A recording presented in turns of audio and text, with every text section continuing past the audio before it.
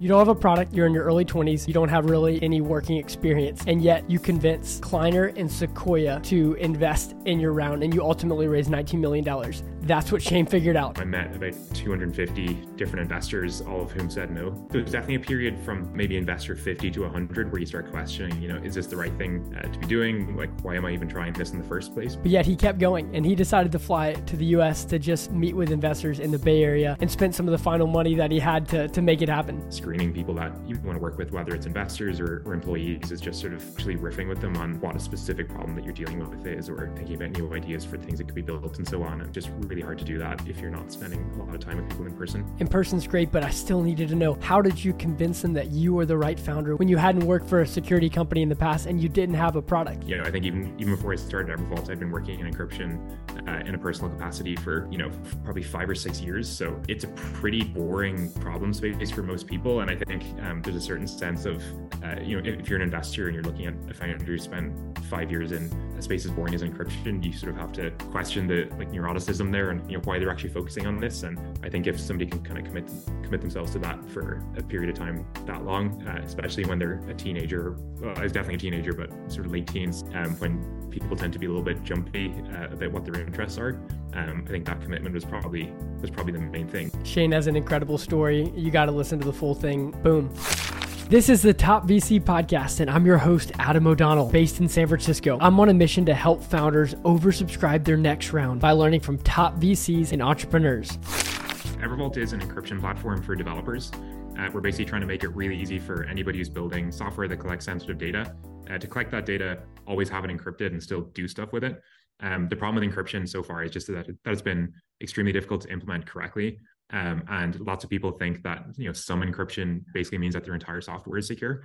Encryption is like a superpower if it's implemented correctly and kind of mitigates a huge amount of risk from a security perspective. But it's very easy to implement incorrectly and very hard to even understand in the first place. So we're trying to solve that. I love it. And how much have you raised, and maybe name some of the investors? We've raised about $19.5 million from investors like Sequoia, Index Capital, Kleiner Perkins, and then angels like Jeff Weiner, Dylan Field, Alex Stamos, and Olivier Panel from Datadog. That's amazing. Well, congratulations. I'm really excited to hear about your fundraising strategies, just some of the most impactful things that you found to get to that point. But would you first maybe tell us one of a lower moment that you had in your most recent fundraising journey? Yeah, to be honest, I think the most difficult part of fundraising at Evervault so far has just been the very first check. At the time, I was like a pretty young solo founder based in Ireland, but traveling around the globe, just trying to get FaceTime with people who were writing checks in any way for pretty ambitious technical projects. And it was super tough. The first 2 years of the company were just me trying to go around getting a little bit of capital together because the technical challenge that we're trying to solve is pretty significant to the point that you need a very, very solid engineering team to even be able to build the first version of the product. And I think that's in some ways that makes it really difficult, but in other ways it's a competitive advantage as well because it's so difficult that very few people are trying it. So long term it's been great, but in the early days, I met about 250 different investors, all of whom said no. Well, in the good instances they said no, in the other instances they kind of ghosted me or just didn't really reply to any of my emails or text messages or whatever, which is totally fine. But I think there's this sort of coming together moment when you get your first term sheet or your first interested party. It's funny how many investors sort of talk about looking to invest in the best founders building the future, but in practice it's they never want to be the first check. They always want to be the second or later check.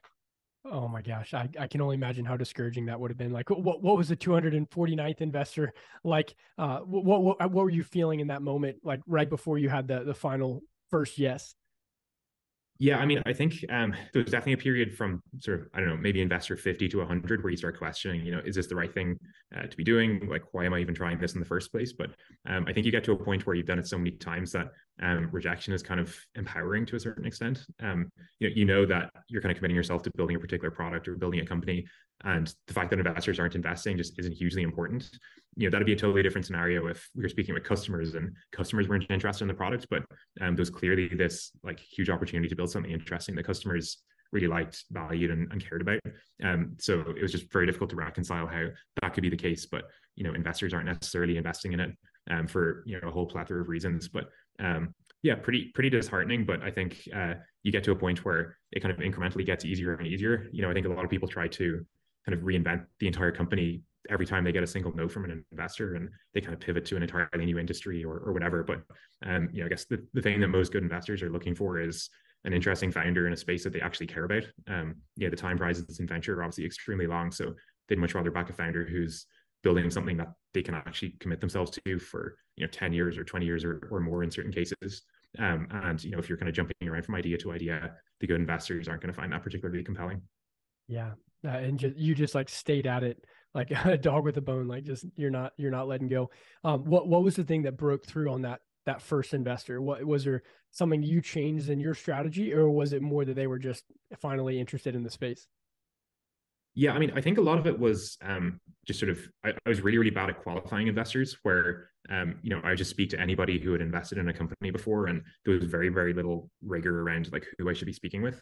Um, I always knew that Evervault was going to be a very long-term play, very technical, selling to developers, all this sort of stuff. But at the same time, I was still speaking with random fintech angel investors in Belgium or whatever, which if I was building a neobank or something, would have made sense. But for our product, it just didn't. So, I sort of took a step back and thought about, what investors do invest in these types of things. And, I'd kind of grown up reading about all the sort of founding stories of great technology companies like Google, Microsoft, Apple, and so on. And, the one thing that they all have in common is that they were based in the Bay Area. And it was actually one of the few places that I hadn't spent a huge amount of time in. So just decided to take a risk. Honestly, using kind of like the last money I had to spend some time over in the Bay Area. And you kind of realize that things come together very quickly when you're meeting people that are kind of aligned with what you're looking to build. And that's when Sequoia came in and led our seed round.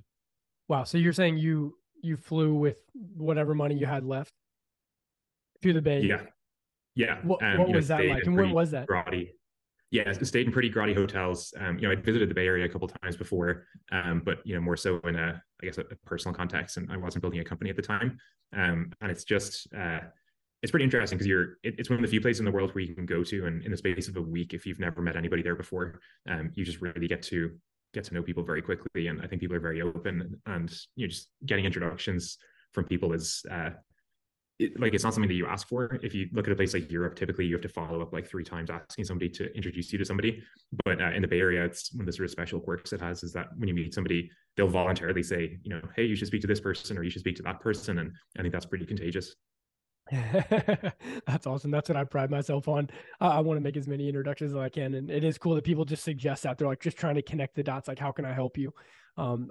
Before I moved here, I've been here for about 6 years, and I was afraid that it was just like this really like impossible place to break into, and just like super cutthroat and competitive because obviously the best companies are here, but it like could not be more the opposite. So I'm glad you found the same.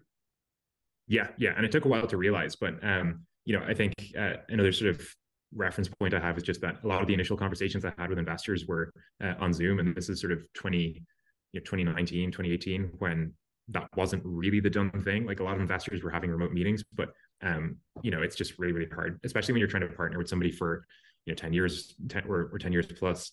You really have to trust them, and it's just super hard to trust somebody that you haven't really met a huge amount. And I find the best conversations for screening people that you want to work with, whether it's investors or employees, is just sort of actually riffing with them on what a specific problem that you're dealing with is, or thinking about new ideas for things that could be built and so on. And it's just really hard to do that if you're not spending a lot of time with people in person. Yeah, that makes a lot of sense. Help me with the unique insight that you had in the market that you convince investors on. So I think the interesting thing about security is that over the last number of years, what a lot of people weren't able to kind of line up is that you look at these graphs for the compound growth rate of security as an industry in general, and I don't know what the exact number is, but it's definitely in the sort of 20s of percent per year, which is pretty serious growth. But there hadn't actually been a huge amount of change in how security products were bought. I think it's an interesting time where if you look at companies like Sneak and so on that have built like a pretty interesting product-led growth strategy on a security product, there's a few reference points for that in the sort of mid 2010s and so on. And it kind of became obvious that these sort of enterprise legacy security providers or tokenization providers or whatever just weren't serving the needs of developers, and especially because it was a huge surge in fintech companies getting started and health tech companies getting started that were driven by better technology and better products. The people making the decisions weren't necessarily experienced CISOs. They were individual contributor engineers who were a year or two out of college who valued products based on what they were like to work with every day, rather than necessarily a top line value increase or cost saving or something. And you can totally have both, but I think it's a lot easier to lead with a better product that's just obviously better based on design, ease of integration, and just a general sense of quality than it is to start off with a top-down slide deck for how company X has helped all these other companies save money or increase revenue. Yeah, that's good. How did you convince them that you were right on this? Like, what did you show a certain amount of research that you did? Because you also mentioned you didn't have a product, so I'm really curious. Yeah, I think for me it was that I'd spent so much time just racking my brains on how to implement encryption in the first place. I think even before I started Evervault, I'd been working in encryption in a personal capacity for probably 5 or 6 years. So it's a pretty boring problem space for most people, and I think there's a certain sense of if you're an investor and you're looking at a founder who spent 5 years in a space as boring as encryption, you sort of have to question the neuroticism there and why they're actually focusing on this. And I think if somebody can kind of commit themselves to that for a period of time that long, especially when they're at the time I was, I think a teenager. Well, I was definitely a teenager, but sort of late teens, when people tend to be a little bit jumpy about what their interests are. I think that commitment was probably the main thing. But I think it was even just sort of the reference points for the types of people that we were looking to hire at the time. I think the sort of intersection of high quality design and engineering talent, and then people who just knew how to build things securely and robustly, I think was probably the most compelling thing. But I think it was impossible and still is pretty difficult to say whether we're the team to do it. Yeah, that's amazing. What did you like? So how did you present the actual product? Did you have an MVP? Did you have anything around that, or was it just like? Can you tell us any more about that? Yeah, so it's actually something that we still do at Evervault today. Before we implement things, we always start off with API documentation, especially for a developer-first product. The API documentation is pretty much equivalent to what the UI looks like in a consumer app. So, at that point in time, I basically just drawn up a spec for what the API would look like for doing encryption, making it really easy to process data and making it really easy to share data. Although there was no sort of backend logic that actually did any of the stuff, it kind of gave a pretty good idea for what was possible. And I think they did pretty deep due diligence on whether this sort of developer experience was possible to do for encryption. And the answer is definitely yes. But starting off with the end user experience, I think, is the main thing. We just kind of kept that through to this day. We've kept that to this day just because it's such a good way of making sure that your products are well designed and well implemented. That's amazing. Well, I'm trying to think of any other things for just maybe you could consider any other points for. There's just a lot of founders that I'm working with right now that are a bit discouraged trying to get the round closed.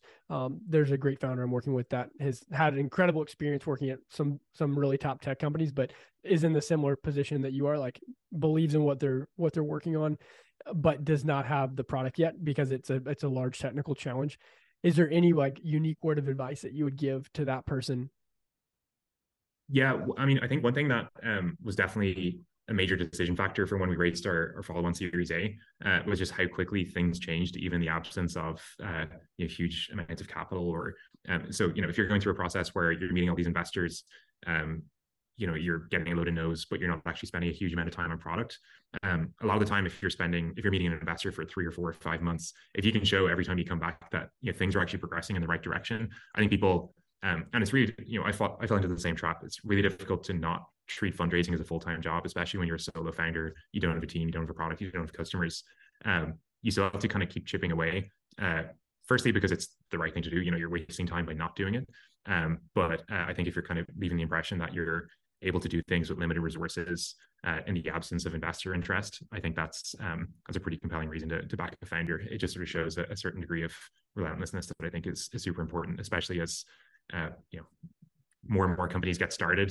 The biggest differentiation is more on the sort of founding team and their psychology than it is on the sort of specific implementation of the SaaS product they're building or whatever the case might be. But also just venture historically has been about building and inventing new technologies that kind of just take a long time to build. I think because there's been so many companies that got started in the last 5 or 10 years where they got started 6 months later, they were at $1 million in ARR, growing like 20-30% a month very, very easily. There's been this sort of expectation from founders that you need to make a quick buck. And I think a lot of the time people make short-sighted product decisions because of that. I think if you're genuinely solving a really interesting long-term problem and you're showing sort of short-term progress towards it, I definitely wouldn't shrink your time horizons just to meet the ability to kind of generate a quick buck based on what you think an investor might be interested in. Yeah, that's such great advice. It's so easy to do that, especially in a 2021 kind of economy of fundraising. Yeah, for sure. Yeah, because capital is just a tool. It shouldn't dictate how you build your company. Like, sure, building a venture-backed company is a little bit different to bootstrapping a product, but the fundamentals are the same. If it was possible to build a super long-term technical project while bootstrapping, I think a lot more people would do it. But sometimes it's just it's a necessary evil. Not to say that capital is an evil thing or investors are bad or anything. I think they're great, but you definitely need to be sure that the company that you're building is suited for that way of building. Yeah, that's really good. Well, thank you so much for your time. This has been amazing. What's the best way to reach out to you? Is it Twitter or LinkedIn? I would say Twitter. My handle is rcurran, which is just my surname all jumbled up. Twitter's great, or email at shane@evervault.com. Boom. Thank you so much. Thanks for listening to another episode of the Top VC Podcast. I'm your host, Adam O'Donnell. This is way more than just a podcast. It's a community, and I'm personally on a mission to help founders in whatever way I possibly can. So send me an email, adamfodonnell@gmail.com, or reach out to me on LinkedIn. Boom.